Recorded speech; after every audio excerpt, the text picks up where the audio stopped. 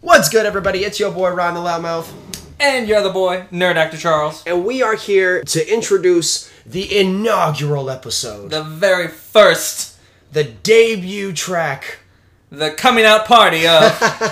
the initial release of Nerds Out Loud. What is Nerds Out Loud? Well, Nerds Out Loud is our podcast. I am Ron the Loudmouth. I'm an actor. I'm a videographer. I'm a nerd professional. You know, I love movies. I love anime. I love, all the cool things that we like talking about, especially video games.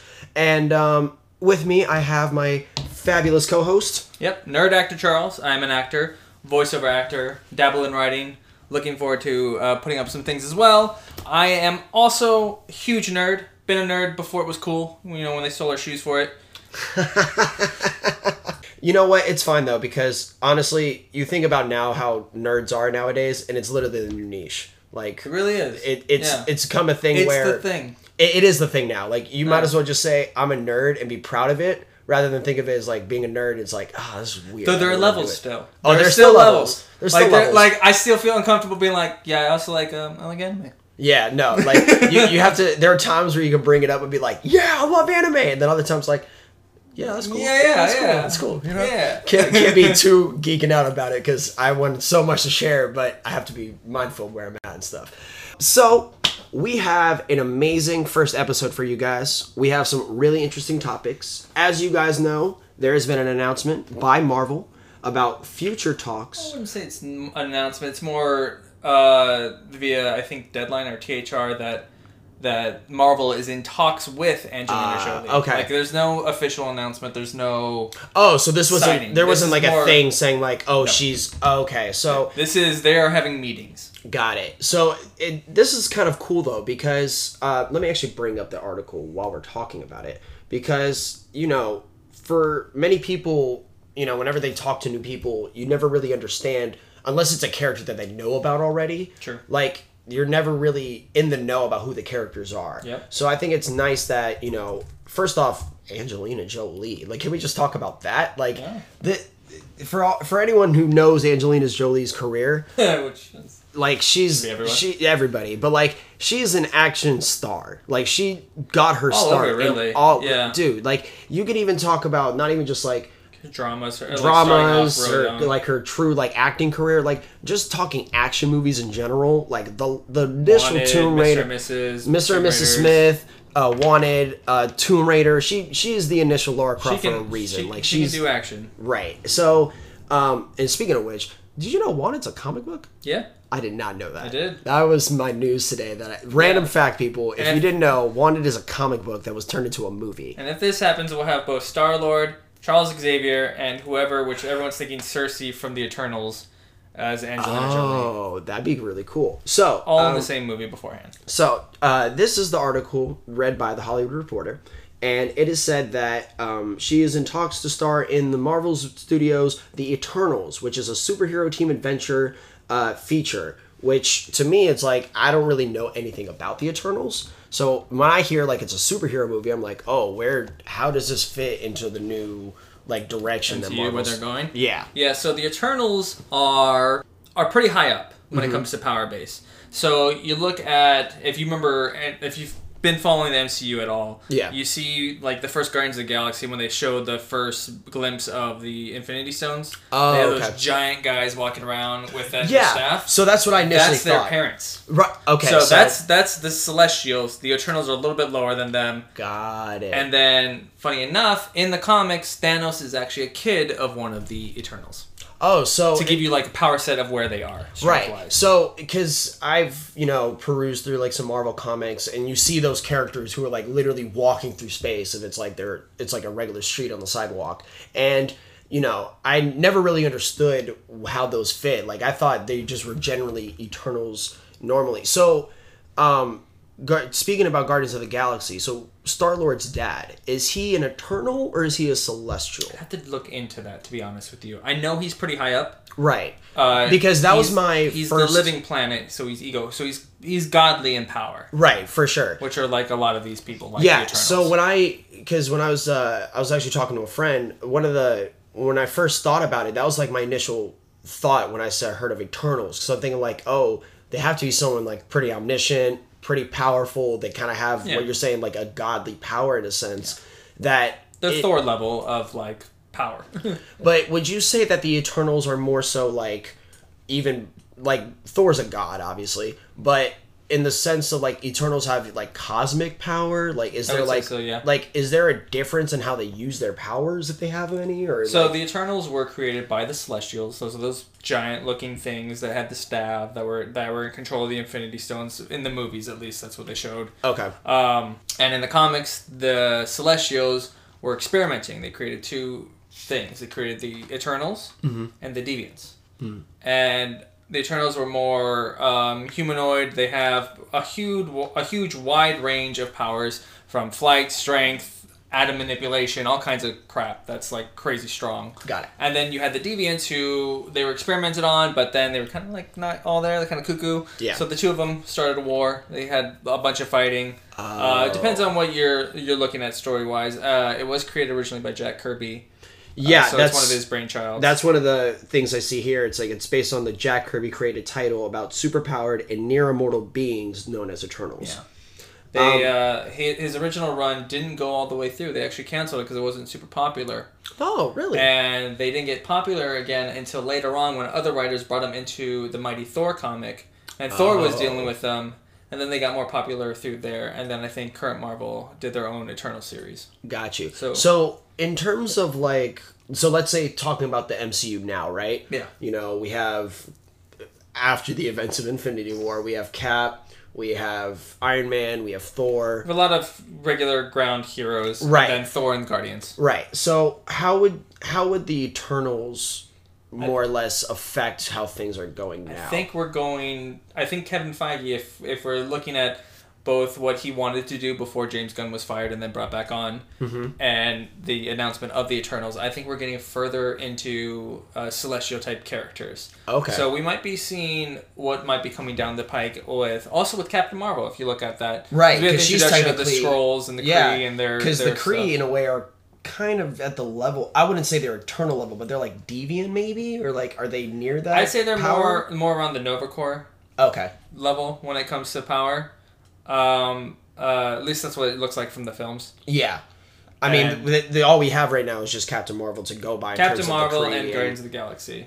Oh, that's right, because Ronan is a Kree. That's true. And actually, it's kind of, speaking about that, you know, seeing how in Guardians he was seen as a bad guy, and then you watch Captain Marvel and it's like he's doing his job. He's doing his job. It's like you could consider it now as like, so was he really like we consider him a bad guy, but for him he's definitely just doing his job. He's consistently been like, I'm doing my job for my people. Yeah. I'm not gonna stop. At some point there was from what it sounds like in the movies, it sounded like there was a schism for how he did his thing and how the Kree are currently doing it. Yeah. And that's where he branched off and became more of a radical and a terrorist type person. Spoilers for those who haven't seen the movie yet. Whoops. But when he pulls up in Captain Marvel, it's clear that he's like, I'm just here to deal with the problem that's been called for. But then when he sees that she took it out, he was like, I acknowledge your power. I'm going to turn around now. And it's like, I'll come back later. It's like, when I realize I'm ready for this fight, I will come back and fight you. But right now it's a no. Yeah, I think it'll be interesting to see how the Eternals fit in. Because, I mean, this is, again, reading from the article, it says that one aspect to the story, while much info is under wraps, it involves a love story between Icarus, a man fueled by cosmic energy, Icarus, and Cersei, who relishes moving amongst humans. So already they're having the idea that there's a love story in this. So it's going to be interesting to see, like, you know, how is she going to play into this? How the Eternals are actually going to have the kind of sort of power balance in the world of MCU. Like, I'm curious to see the direction. I'm happy that she's picked. But in terms of the movie itself, it would be very curious where they carry on this direction. As long as they have a story they want to tell, and they have someone who is passionate about telling it, like Ryan Coogler or Taika Waititi, I'm all for it. Well, right now they say that the director picked for the movie is Chloe Zhao, who directed Critical Hits, The Writer, and Songs My Brothers Taught Me. So probably small stuff. Smaller stuff. The writer was in Cannes Film Festival, and Songs My Brother Taught Me, I would assume, was in Sundance. So notable or indie film stuff. more indie work, but obviously showing the idea that she's breaking into this direction with these people. Yeah, that's great. So I think it'll be a good direction, especially with, having an actor like this. It's also going to be curious to see who her co-star is. Yeah. Because, And if they go full Eternals and they introduce more characters, they can have a really strong ensemble. True. Because the top thing as well is it is, a superhero team adventure. So team is an important part of it. So we don't know how many more people are in the Eternals. Yeah. It could just literally be these two, but there's others that come to be a part of it. Yeah. Who knows how this plays in, but... So it's a story that's just starting off, so we'll see where it goes. And if she doesn't get cast, I'm sure they have plenty of other people who could easily come up. I'd love to see a breakout star, to be honest. I would too. I think that's my biggest thing right now about Hollywood, is that if we're going to start having more Marvel movies, more superhero movies... we should start also looking into breakout actors or breakout people who could fit that. Another Chris Hemsworth type character. But if it's a female, it'd be great. Oh, for sure. I'd be all happy for it. I think it was the Avengers 2, Age of Ultron. Mm-hmm. The Scarlet Witch. Yeah. I was when I saw her, I was like, this is a wonderful character. Elizabeth Olsen, right? Elizabeth Olsen, yeah. It was definitely a character that needed to be added in, but then when you realize how powerful she is, it's like, oh, this is so useful. I still feel like they haven't really touched on how strong she could be. Oh, no. I fully believe that there's more power to her. But comic-wise, she's definitely a lot more powerful. Yeah, definitely. Movie-wise... I think we have to mention that for what we're talking about, we may bring up the comics sometimes more than the movies. So in the movies, it'll always be a grain of salt because they want to naturally build up the character development or focus on certain things, whereas in the comics they flesh it out so much that we could say if something is already known to be so powerful, don't be surprised if it's but you didn't show that in the movie, because sometimes the movies won't really give that. That's where we get the adaptation versus exactly. I feel that it's always nice to read the comics, because when you do read the comics, you see the full extent of what they can do. Yeah. And then when you go to the adaptations, you just have to be wary of you may not see everything, but know what the events are. Civil War is the best example of that. Such a great example. Yeah. So, next thing on our list, we had an amazing trailer come out today. Yeah. I didn't even know about it until way later today, but for all of us who grew up in the nice early 2000s, 2010s, there was a really great franchise, and it was called Borderlands. And Borderlands, well, let's just say, excuse my language, but it was a fuckery of a game because of how wild it was. But wild in the sense of amazing gameplay, amazing animation. Wonderful co-op. Wonderful Couch co-op. Literally, you could have your friends over in the same house and you could play the video game. We don't get that anymore. We can't do that anymore. Even Halo is we ain't doing that no more. For those who are listening, please understand that the idea of being able to go over to your friend's house and look at the same TV and play the same video game, to not even have that ability anymore and have to have everything different. It's so rare. Just thinking about the camaraderie of being able to play the same game, and now thinking we have streamers and people who play online and, on different ways and how they reach to each other. But the early days of being able to sit next to each other and play a video game, share a pizza, that's how it was. And it was great because when you played Borderlands, oh man, so I'm specifically thinking more of Borderlands 2. That's where I really got into it. But Borderlands itself, just the whole idea, the story, the characters, the way you could actually play the game, it's so open-ended for how much of an RPG that it guides you to be. Yeah. It's definitely the gold standard that Destiny or Anthem or Division are trying to reach somehow. Yeah, and honestly, once Borderlands came out, all those games kind of saw, I was we can do that, but how do we make it our own way? And even to this day, it's they tried it, but nothing is going to compare to Borderlands. No. So, what are we bringing up about? Well, today they just announced a developer trailer. I'm sorry. So it isn't the full one. It isn't an actual release. Yeah, it's a reveal that they are working on it. It's going to be coming out soon. It's going to be happening. But long story short, probably get more info on it by E3. Yeah, Borderlands 2 is official, and 3. Borderlands 3, sorry. Borderlands 3 is official, and it will be coming out. It is created by Gearbox, which is a notable gaming would you say a franchise or is it company? Gaming company. They've made, obviously the first Borderlands series, And you know, so for those that don't know the story, I don't even really know the story that well. Vault hunters are on a planet. They've been commissioned to find the vault, which is this place where I forget what's actually in the vault. I just know the ultimate goal is to open the vault. Right. And to get whatever's in there. Yeah. Usually it's a giant monster. Not surprised, seeing that's how the game is. Spoiler alert. Yeah. It's usually a giant big thing that you have to fight. Yep. But yeah, that's usually how it happens. At the end of the second one, they realize, after they open the vault, there are multiple vaults on different planets. Oh. And that's what got me excited after Borderlands 2. Right. Is at the very end of the game, you defeat the monster, you open the vault, and all this stuff, and you stop the main guy, which is Handsome Jack. Yep. And this thing pops up, and it's like, we stopped Jack from getting the power of the vault, which was the monster. I think that was it. He was ultimately trying to take control of that and use that to like dominate the world. Mm-hmm. And then after that happened, you see multiple vaults pop up on different worlds. Right. So that's probably what we're going to go from there. Interesting. Multiple worlds. So yeah, like I said, I only got into it on Borderlands 2, where I knew the story of like there are multiple vaults on different planets. But I think what really got me into this game was just the overall design of it. I think there's a lot of love in this game. It is a lot of love. Like there's so many pros how this game is. There's so many weapon variations. Billions in the trailer. They said billions of guns is what we're gonna get. For those who remember, like those games where they attempted, you know how they had those video games where they attempted to be like you could customize your own weapon, make it how you want to have it load out. Borderlands was like, all right, you can do that, but it's more we already built the gun, but they're in different variations. Here are other things that can affect it. Like you can have a shield that makes your weapon so much stronger that you're seeing million popped up, like the hit point. Right. Which is nuts and fun. The fact that you actually are like true to RPG style, like you're able to have equipment that actually betters your gaming ability.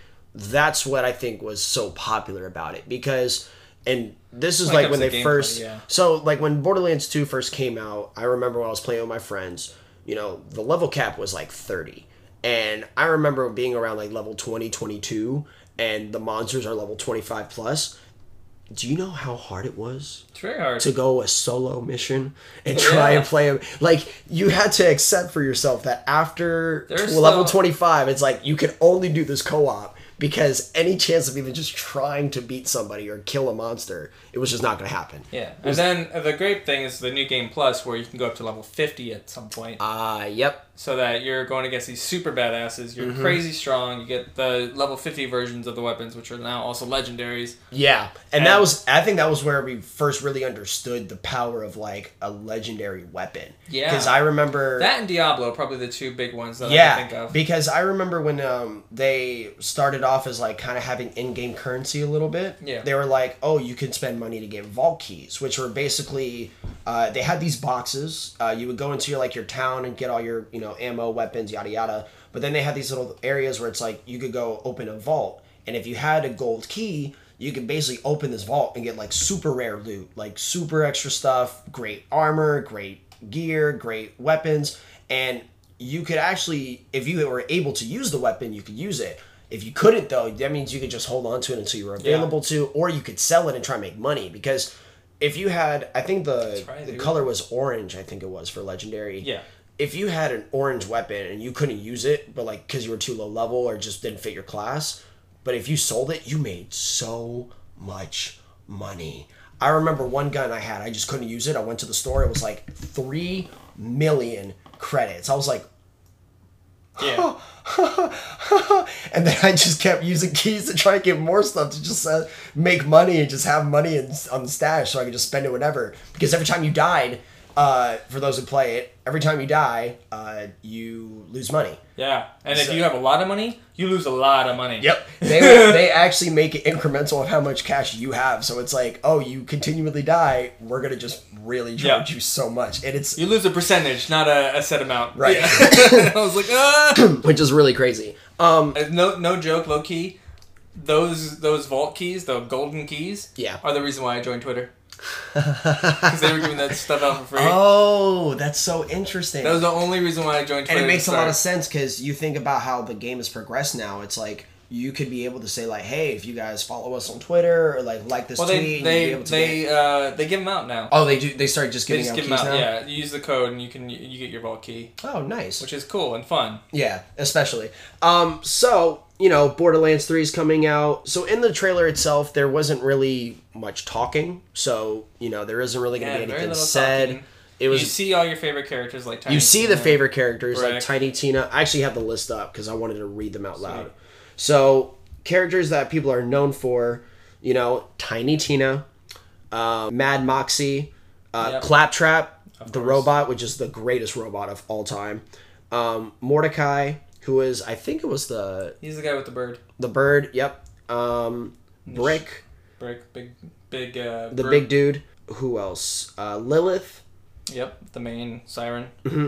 And then I'm trying to see, because they're saying this is the Borderlands 2 list. I don't know if they have Borderlands 3 characters up. Well, we saw Ellie in there as well. Yeah, Ellie's in there. And then of course, what you've seen from the photos, from the video, because they don't actually say what classes are available, we could kind of guess that there's 4 main classes, which is the same as the initial probably start games. off with 4, go up to 6 at some point with DLC. Oh, so you do think they're going to go up to more classes? they usually go up to more classes. The second one they started off with 4, and then there was a DLC for 2 new characters. Oh, I did not think about that. That makes more sense. So if we'll probably get our standard 4, which is fun because the 4 then have 3 different classes, and then those 3 different classes have 3 different trees. So customization for these 4. It's huge. It's huge. And the best part about it is it's different. That's what I think is so great, is because each character is their own specific class of character. Yeah. And from that you have skill trees that will only work for that class. You can't just say I want to use, so one of the characters in Borderlands 2 is an assassin. And his special ability was the going invisible and cut people down and just cutting people down for nothing. And I was like, okay, cool, but it only worked for a little bit of time. You couldn't use that in a Gunzerker class, which is basically just throwing out a turret and just ripping everybody to shreds. And it's okay, I think that was the same guy. Gunzerker was the one who would have 2 guns. Oh, is it the soldier was the one? The soldier was the one who had the turret. I don't know what his name was, or what his class name was. I think his Gage was his name. If No, but yeah, they really embraced the RPG elements of an RPG shooter. I mean, they invented the RPG shooter, really. And from that, it was really just being able to say you can take. Oh, Axton was the name. Sorry, Axton is the soldier guy. Right. I wonder who. Oh, I think Krieg might have been if I'm not mistaken. Nope. Anyway, but that's what I think was one of the big things that I really enjoyed about playing the game, mid-game as well, because there were times where you'd really get turned off, especially for me, where it's if you just constantly keep dying, if you're in a zone where it's you just can't clear it, you're stuck, you just don't know what to do, it made it easier to know that's let me focus on the skill tree to really better myself in the situation so I don't do that. And that feeling of relief when you finally clear that zone, whether by yourself with a friend, it's Also, that's another thing about it that I really enjoyed about the RPG element is you could find places where they have that skull above their head, and it's oh, I can't go in there, otherwise I would die. But I can snipe this one big guy over and over again and get crazy experience by just killing him. Yeah. And that's where the RPG elements come in. I'm and it was smart because they actually allowed you to... Yeah. Even if you weren't close to the fight, it's you can still shoot him, try and get damage, and then until they notice you, can chip him down. But then you get something like Destiny, and you get a place where they're higher level than you, you don't do any damage. Yeah.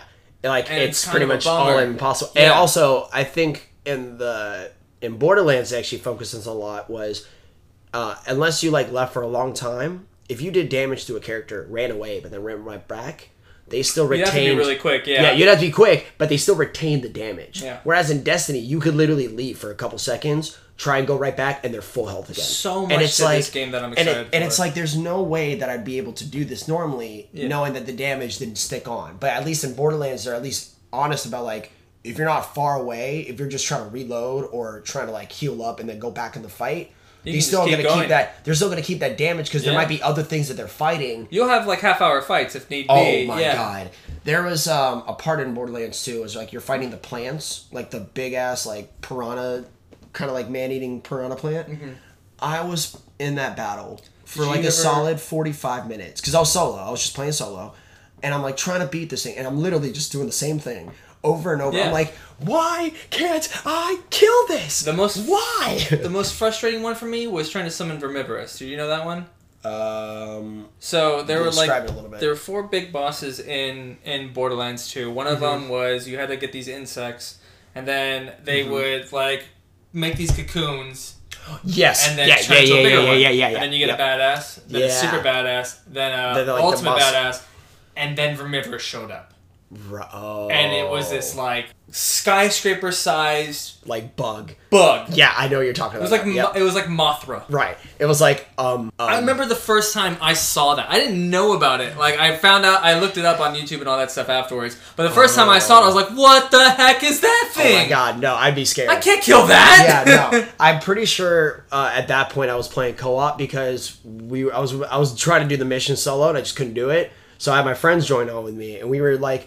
It was one of those things where we all saw. It's just like, what is that? Yeah. What are we? You're seeing the thing get bigger and bigger and bigger. Oh no! And that was so. The cool thing about the animation is that they made it feel so realistic. So like you never were seeing frames go out of place. You weren't trying to figure out like the loading time. Like there was never a moment. Like in the story where it felt like a story mode or a loading screen. Just when you're going from different places, but those places were usually really huge. Yeah. Right, and even then, like that's like traveling, where it's like if you don't see the travel, it's like all right, fine, we have to deal with that. But in terms of actually getting around, in terms of actually interacting with people, it was never a case of like I have to see a loading screen every time. I have to figure out when I'm going to be talking to someone or wait for them to give a command. Like they were very much like on point with quick responses and the way I thought an RPG should be. Like when you play things like MMOs and all that kind of stuff. Yeah, that's what's really exciting about this. We get our characters that we love. We're definitely going to get these hilarious, clever storylines and quick Easter eggs to other things. I think one of my favorite Easter eggs in Borderlands 2 is you can if you start off at the beginning of the game, you walk all the way to the mountain, and you get the Lord of the Rings achievement, which is so dope. It's so cool. There's so many like little things. There's Ninja Turtles thing that you can fight. They make it relatable in terms of the references, where especially it's like to nerds and video gamers. They try to make it seem like if you're a nerd who loves these games and you felt like this is a moment that you're in that moment, guess what, here's that achievement, because we knew exactly what you were thinking. You fight a Batman and Robin at one point, right? Which is really like all you see is that you find the symbol, and they'll actually say in the achievement, it's like you found the bat signal or like something like that. It's like, how cool is that? Like you're feeling so inclusive with how you do it. I'm all for more of that, for new characters with new dope skill trees. And no joke, that trailer, this reveal trailer that they dropped today, the thing that really got me was the walking gun. I'm like, I'm in. Yeah. I think I can send a gun to just walk and kill. I'm in. Yeah. Thank you. It's here is all my money. Get that meme up of Fry just having the cash out in his pocket, like, take all of my money. All of it. Take all of my money. No, I'm really excited for it. I definitely think it's going to be a game where, because, we have other friends, our good friends, 8-Bit Close Fist. They're also a podcast. We were talking and we were just kind of getting, all of our thoughts out. And the one thing that really stuck to us is like, we're happy that it's just an old-fashioned game. It really is. Where, this is just me speaking personally, but I'm just so tired of the Battle Royale thing. Like, we have so many games that do the same stuff with different variations of the same weapons, armor, health, like literally you could put 4 games together, Call of Duty, Battlefield, Fortnite, and the newest one, Apex Legends, all with their Battle Royale modes, and you can literally dissect how the guns are going to be the same kind of guns in all different games. It's just relatable to the franchise. They'll have one gimmick, either they can build or they have characters that have special skills. Right, and that's of course like the gimmick for every game because that's where it makes them unique, but the fact of the matter is you're still doing the same objective, which is last man standing after a whole battle of fighting. Which, for now, it's fun. But to see this, it's just a breath of fresh air. It's like, wow, we have a new game out that's going to be great. Yeah. Like, I think to be able to say... And a new game that invites cooperative play. Yeah, exactly. And the cooperative play that we're used to. not the kind play of that is elongated for a long campaign. Like, these games can go up to 80 hours worth of gameplay. Like, you think about how Destiny had those raids and all those kind of things where it's like you spend hours trying to complete this raid because there's so many missions. That's what Borderlands was. Borderlands was an entire raid of trying to just get to the vault, but they had little side missions and little things in between raid bosses as well, right. Their own. And honestly, you think about it, like, they were very unique and had so many weird... and we didn't even get to talk about the DLCs for Borderlands, because if there's one thing that actually threw me off of it, was that they started putting so many DLCs out. But they're the best DLCs I've ever Oh, they were, for sure. But I can't deny that for a fact, because it's one of those things where their DLC up against so many other games, and when they had that Tiny Tina one, I think it was for Halloween. The D&D one? Not that one. The Halloween one, I think it was. I was like, yo, y'all are really marketing the shit out of this. The D&D like, you're one smart. Is my favorite of all time. Yeah. That alone was like its own game, and I was so happy with it, and I loved it. And I think it's cool because, going back to what you said about the nerd thing, it's just you're making them more inclusive. It's like, how can we give an experience that people don't know about? D&D. Yeah. Only people who play D&D know what this is going to feel like, and they put it into a video game. It was so fantastic. Smart. And when they would still bring in the gaming community, because there was a mission in the D&D one where you had to kill a camper who was kill spawning. And I was like, this is so brilliant. It's so good. And it's being run by the maniac Tiny Tina, who, like, your first person you meet is a dragon who's invincible, and it kills you. And she's like, you're all dead. I'm like, Tiny, we can't fight. You do understand we're trying to win here, right? It's like no, fine. Invincible dragon, do what you can, have fun with it. Yeah. No, it's, honestly, Borderlands is a franchise that is a true gem to this community. And I think that we've waited. It kind of felt like with Red Dead 2, everyone was like, it's been 13 long years until Red Dead 2 has finally come into fruition, and we finally have it to play on our systems. And I feel like Borderlands 3 is kind of the newest one of that. It's like, yo, we haven't had a game like this in so long. 5 years. 5 or 4, yeah. 2014 is when it first came out. So, like, 5 years. Like, since the pre-sequel. Mm-hmm. And just to even think of that, it's just so nice. It's so nice to get a rebranding There's of this game. There's going to be so many things they can draw on when it comes to references. You have the whole MCU. You have the DCEU. Oh yeah. You have. That's Battle Royale. Like, that's going to be the game. Fun of so much stuff. That's going to be the game where, if Gearbox is smart, they're going to start thinking about DLCs for like the next 2 years, because there's literally what you're saying. There's so much stuff to just pick from and be like, so how do we mess around with this? How do we mess around? Because I'm not even going to lie. If I see a Fortnite DLC of them like being able to build shit, I'm going to instantly, it's like, you're the best game ever. What do you think of the villains? They showed the 2 main bads in the trailer. So the one villain that I'm thrown off by is the guy. Because I was wondering if it was going to be the guy, yeah. Because I'm like, the girl makes sense. Like, there's always an evil girl villain, badass chick who's going to like try and destroy something.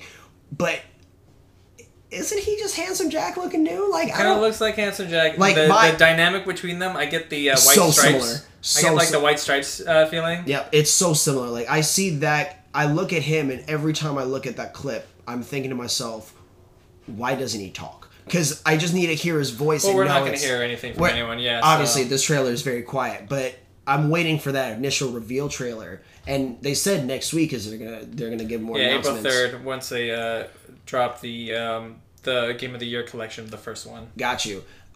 Once, like, hopefully by next week, you might be able to hear some audio. But once I hear his voice, I'll be able to pick out, because that to me is my biggest question. Because if it's Handsome Jack again, it's like, okay, fine, but what are they gonna do with that new villain? There's got to be other ways to, It's gonna be tough. It'll be Borderlands tough. 2. I trust him because Borderlands 2 made me really hate and love him, because he had some really great one-liners. Oh, he's a one-liner fanatic. He's hilarious. He's the kind of character who, when you played with him, it's like, man, you have the perfect one-liners. That it's like, I can't be mad at you when you just. But he did so many like great things that made you like. Technically, he was on your side until he stabbed you in the back. Twist, yeah, like literally, he's on your side the whole time. And that twist, you're like, all right, I'm gonna kill you now. No, it's one of the. I watched videos online of the Telltale series and how he was also kind of the same thing. Like, he's more of a dick, but it was one of those things of like, yo, I really liked you in Borderlands 2. Why are you... No, I don't want to be your friend now. Like, that moment happens, and you're just immediately went evil. I'm like, oh, you're not a nice we need guy. to kill you. Yeah, we're not friends anymore. This is legit revenge. We're gonna after your ass. Gwen Stacy being thrown off the bridge by Green Goblin. You're like, oh no, you are the pinnacle of you did the wrong thing. We're about to go. Yeah, we're about to throw hands. I'm not about to be a superhero today. No. It's no superhero today. This is not good. This is not good Peter Parker. I'm the Punisher tonight. I'm gonna call my boy Punisher up and say, I need some words of inspiration. I just saw something really bad go down. Pull up Batman Begins, like, I don't have to save you. Oh man.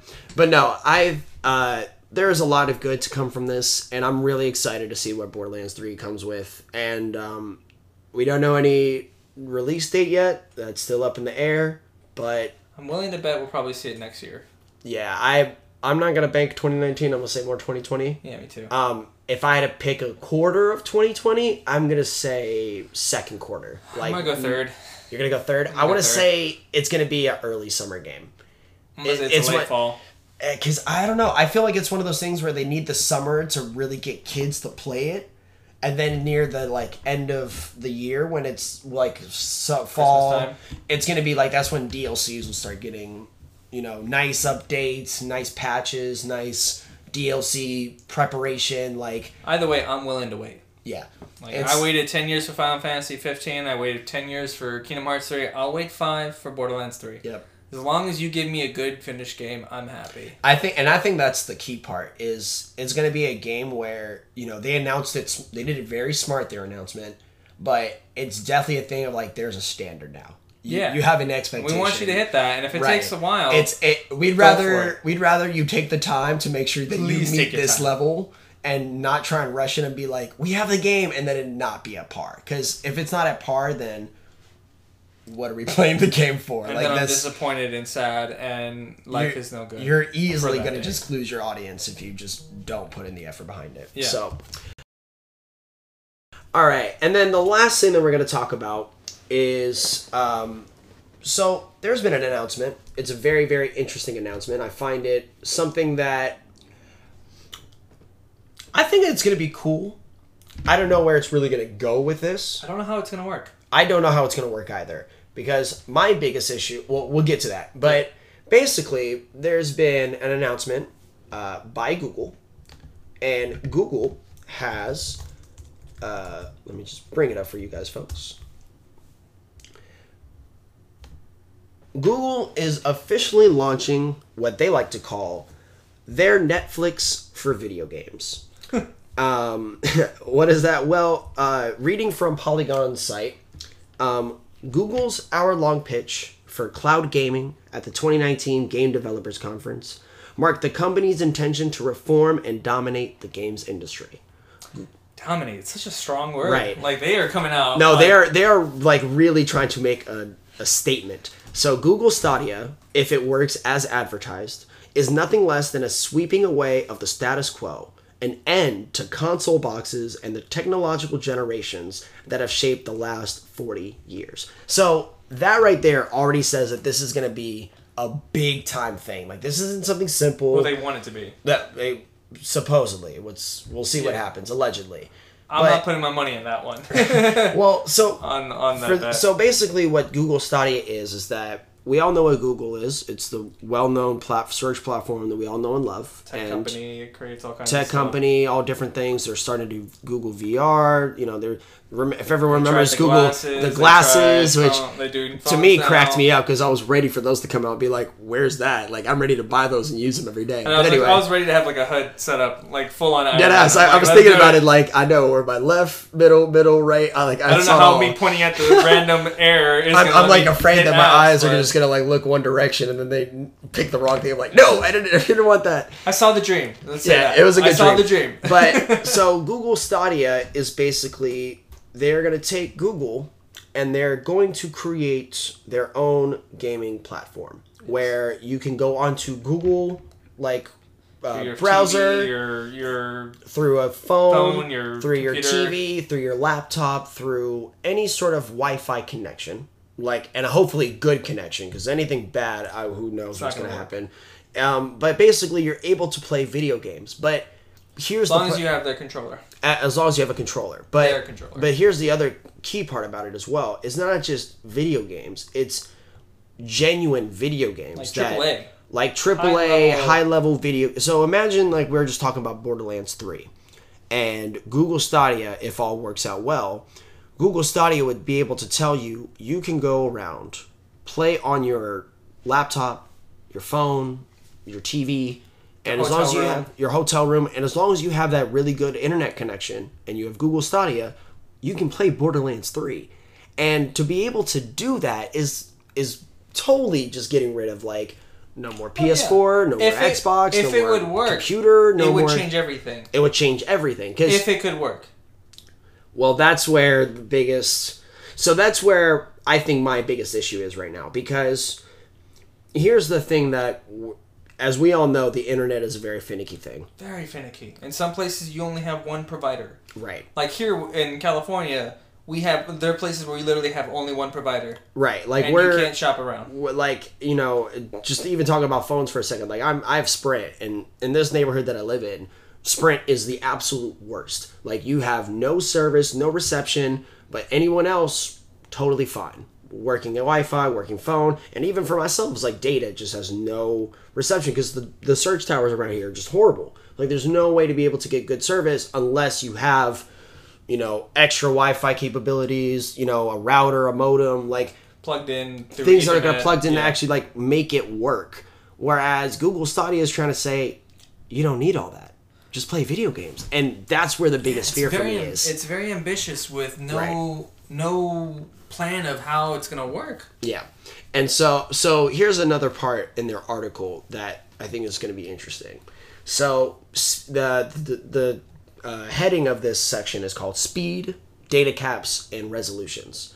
So when Google tested its service late last year under the moniker Project Stream, and they were using the new game that came out for Assassin's Creed Odyssey, the company worked within an ideal framework of 25 megabits per second for 1080p to 60 frames per second. So for those who don't know or are kind of confused, 25 megabits a second, pretty good. It's pretty good. It's like 30 frames, or they're saying 1080p, which is high quality for it's HD, like pretty much HD quality for YouTubers, for any kind of like website viewing. It's not thing. your 4K TV, but it's still high def. Like any regular camera is going to pick it up in the best quality. Yeah. And 60 frames is like very, very smooth. Quick, There's like you're like not sports. seeing any. You're not going to see any sort of delay. You're not going to see any pixels. Like you're looking at a full on picture. That's what they're promising. Yeah, and in fact, we only used about 20 megabits per second, said Google VP Phil Harrison in an interview with Polygon, which is who had this article. Improving the algorithms mean that the company plans to launch within a target of 4K to 60 frames per second in about 30 megabytes. So already they're saying that they want to go to, they already want to go to 4K, which is like legit film level quality. Like they're going to put on games that are going to look like it's a movie, which we're already at, yeah. I'm gonna continue reading, but go for it. So Google has dodged the issue of what this will mean in terms of overall usage, as well as data caps, arguing that internet service providers will increase caps to accommodate consumers' behavior, which especially with net neutrality too. Yep. So they're going to start charging us more for it too. Exactly, which is why I think is my biggest fear about it, because as much as it sounds great to play all my favorite games through the internet and just be able to stream them, I'm afraid of, I need to have the running capability of internet to do this, and in doing so, I'm like, you think about PlayStation Plus is $25 a month for 3 months, or they also have PlayStation Now, which is their version of streaming video games. Yeah, I actually tried it. Yeah, what did you think? It was so crazy lag. Like I tried playing. I wasn't even like a multiplayer game. I was trying to play The Last of Us. Oh wow! Yeah, trying to play Last of Us. That's a solo game. Yeah. There are moments where it's just a cutscene, and there would be moments where you're like really into it, right? And then all of a sudden, pause. It's lagging. It's trying to catch up, and then it catches up, but it's super blurry. Oh my god. And I had a really good internet connection. And I'm like, crazy. I don't know how this is going to work. Especially if you want games where it's going to be like a multiplayer game. Right. As well. Because then there's going to be so many different variables that aren't just going to, that are going to have to go on with multiple different places. Not to mention the internet speed for everyone else. It's not going to be the same. It's not going to be the same exactly. where you are so somewhere else. Yeah. The main servers where these games are going to be played on, where we're basically jacking into, like, it's going to be different for each one of us. Yeah. So if I'm playing on a really quick internet access, and I'm playing on a really slow one, right? You'll be in front of me before you even turn the corner on your screen. Right. And I shoot you and I kill you, and it's not fair. At all. Yep. And I think it's funny because they even dodged that question. It's like they're not even going to... I mean, who knows, because they're still working things out. But the fact that they can't even acknowledge, it's like, well, what about the usage of the internet? Because that, I think, is going to be the biggest issue. Like, there is going to be somebody who's playing a game, you know, let's just say Apex Legends, because it's on the market right now. That's the biggest thing. Yeah. Imagine being able to play a battle royale and knowing that... to have that expectancy of possible lag, of possible slowing down, you're going to get so frustrated with the gameplay because you can't even, like, not even do you think you're going to move properly, but be able to aim down sight and shoot at someone. Like, there's no way you're actually going to accurately know that I'm doing this at the right time, because if there's not enough frames or if there's not enough internet data that's being used to actually show you that. We're going to go back to the dark times. The times where you're playing Halo and you're skipping back and forth like crazy, not realizing where you really are. Yeah, man. So, what's interesting is that the next announcement for Stadia is going to come out around E3. Yeah. We don't have a price point for how much this is going to cost. Yep. We don't know how much the controller is going to cost. We don't know what type of speed you need and what type of system it can run on. And what's very interesting is they said they're still launching in 2019. I don't see how it's possible. Like, it's maybe launching if they were in the US, Canada, UK, and quotations most of Europe. And then, oddly enough, the next part: what will Stadia cost? Google refuses to discuss its pricing plan. Conversations are ongoing with publishers, so it's already like they're trying to make this. They're also going to be licensing to the game. Because you have to think about it. Like, there's literally so many games that you can pick, but you have to think about, okay, what games are actually going to genuinely generate the attraction, but then also are going to be something where it's like, once the initial hype leaves, like, who's going to stick with it? Because my biggest fear with this would be, you know, if they want to go into multiplayer games where it's like, you know, big MMOs, RPGs, Battle Royale, however that is, you have to know that you're going to have the games available to it, but also know that whatever games you're buying, it's not just buying for the usage, it's buying for probably the internet or other things like that. Because if you think about buying the game for like PlayStation and stuff, where you have all these free-to-play games, you know, what are you necessarily paying for? You're not paying for anything because you're just playing the game itself. But this is something completely different. This is the internet. The internet actually has a say in how you can actually play a game or not. So to know that it's like... It's a streaming model, so you don't own it. So the fact that they're already saying that there's a pricing plan, it means that you're going to be playing like per month, or you're going to be paying per year this set amount, and it's going to be like, you get all of these games, or you get all of this games, or if you pay this amount, you get A, B, C of these games, but then the rest are all free to you for a lower tier or something like that. Because here's my, I guess another thought I would have is, you know, we're talking about the different kind of games, publishers, who would you pick up? What do you think would work on this? What would work? The only way I see this working, I think they would need to pivot, to be honest with you, on what they were trying to do. Like, this should be the new Blockbuster or Hollywood Video, where you used to rent video games. This is how you test whether or not you want to buy a game.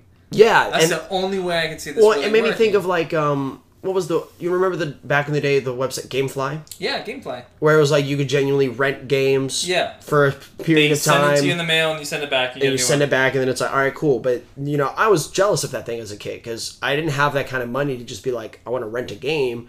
But it's not like a movie. Some games can take up to 120 hours to play. Right. And it's like you actually want to take the time to enjoy it rather than feel like actually. Because you're not gonna play all 120 hours in one go. No. That's gonna span like maybe 3 months, depending on how type of player you are. That's 3 months of pain. Even if you're a professional like video gamer who someone plays video games all the time, you're not going to be playing the same game for more than 10 hours. Like you're going to give yourself a break at some point. Yeah. And I think it's, I don't know, like it's really a thing where if they really want to make this work, they're going to have to not do games that are multiplayer, because that's going to be too hard in my opinion. It has to be a thing where I think, when I first saw that they announced, so like one of the two names, I forget what the other one was. Doom and I believe Assassin's Creed. That's what it was, Doom.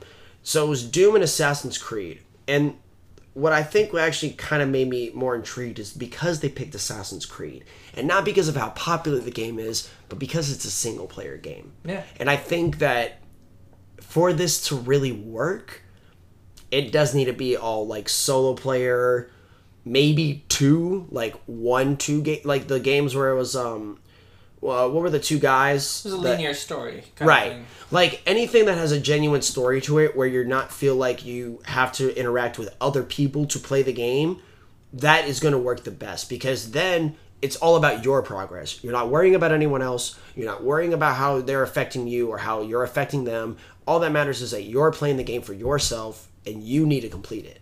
And once you start adding other people into that, you get thrown off because you have to think about your person on the right who's doing something. But if they're going back to the lag thing, if it starts lagging on you and you're seeing people bounce around like early days of video games, it's like... It breaks you out of that story and out of that fun. And you're no longer in what you're in. You're now someone outside of it going, I have this annoying thing happening that I can't fix, and now I have to wait for it to get better.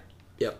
But let's say that they do it. They achieve what I think is really very difficult, and they make it. I agree with you. This is a shout. Like they're just shouting like, "We got this! Play it!" And it's like best case scenario, they've made a system that works. That's true. Can literally, like, best case scenario, they make it work, and you can literally get on anywhere you want to play a game. Yeah. You're not wrong. How do you feel about not owning a game? Oh. See, I'm kind of on the fence about it. So here's my thought, right?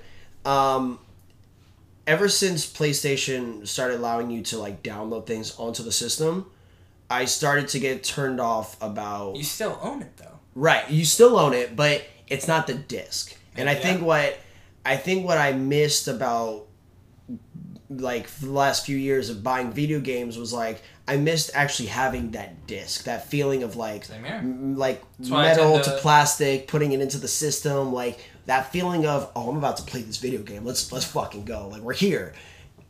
I think now it's like I could see where it's a little weird because you can't actually say it's my game. Yeah, like it's you literally physically like have a copy, and if you want someone to borrow it, here you go. Right. You can play. That's why the Xbox One didn't start off very well. Oh. Because they were licensing. They weren't. Yeah, they weren't actually selling games. PlayStation came out and it's like, this is how you can play. You can let people play your games, and they literally just passed over the game. Yeah. And they showed it was like, this is how stupid you are by doing this idea. Yeah. When you could easily just do. And what happened? The day after, completely switched. Yep. And they acknowledged it. But man, I think that was the biggest thing, is that Xbox saw where it messed up, and it's like, okay, we're gonna go back now. We've realized that we messed up. And I mean other things as well, but like that was one of the big ones. That was a huge one. That's what made me not get an Xbox One. Me, it was the listening thing. Oh, with the whole I get that. Sorry. When that first, it's a little creepy. Because that was I was a fan of Xbox up to around to that point, because it was a thing of like, you have so much capability with what Xbox was doing back in the day. PlayStation was like literally catching up to what Xbox was doing back in the day. And then once I heard about that, and it was like Xbox One was trying to like revolutionize it immediately turned me off. I'm like, no, man, just be a system. I just want to play games. Just play video games. Like, your focus should be jealous of video games. Right. I was jealous of kids having an original Xbox because it was an Xbox. Yeah. I didn't care about what else it did. I didn't care that I could watch my sports and my other TV. I was jealous that they were playing Halo and I wasn't playing Halo with them. Yeah. But now it's like, I don't want to deal with all that. I just want a PlayStation where it's just, I play video games, I go on the internet, I'll watch my streaming services or my anime or whatever I need to watch, and I turn it off, and that's it. Now, going back to Stadia, which is a horrible name. Stadia, it's weird. What does that mean? I'm gonna look it up. Like PlayStation, I get it. It's a station I to play. I feel like it's Xbox. I feel like it's it's a box. Stadium. That's that makes sense. Stadium. No, I think it is. Yes, Stadia is a sports arena with tiers of seats for spectators. So basically, it's the plural version of a stadium. Okay. So we're basically spectating the game that we're playing. So in other words, they're trying to say they're calling themselves Google Stadium. They're the new arena for online video games. But they're a Netflix model. Well, so technically, what I'm seeing here, part of that article about like the pricing is they have two routes that they can really go. It's either going a conservative route, pricing like Steam, how like Steam has video games, they can buy it and it's technically they download it, or it's what you're saying, which would be Netflix subscription fee. It would kind of work like YouTube TV. You're paying money, you start playing it. You know, you hop on and off.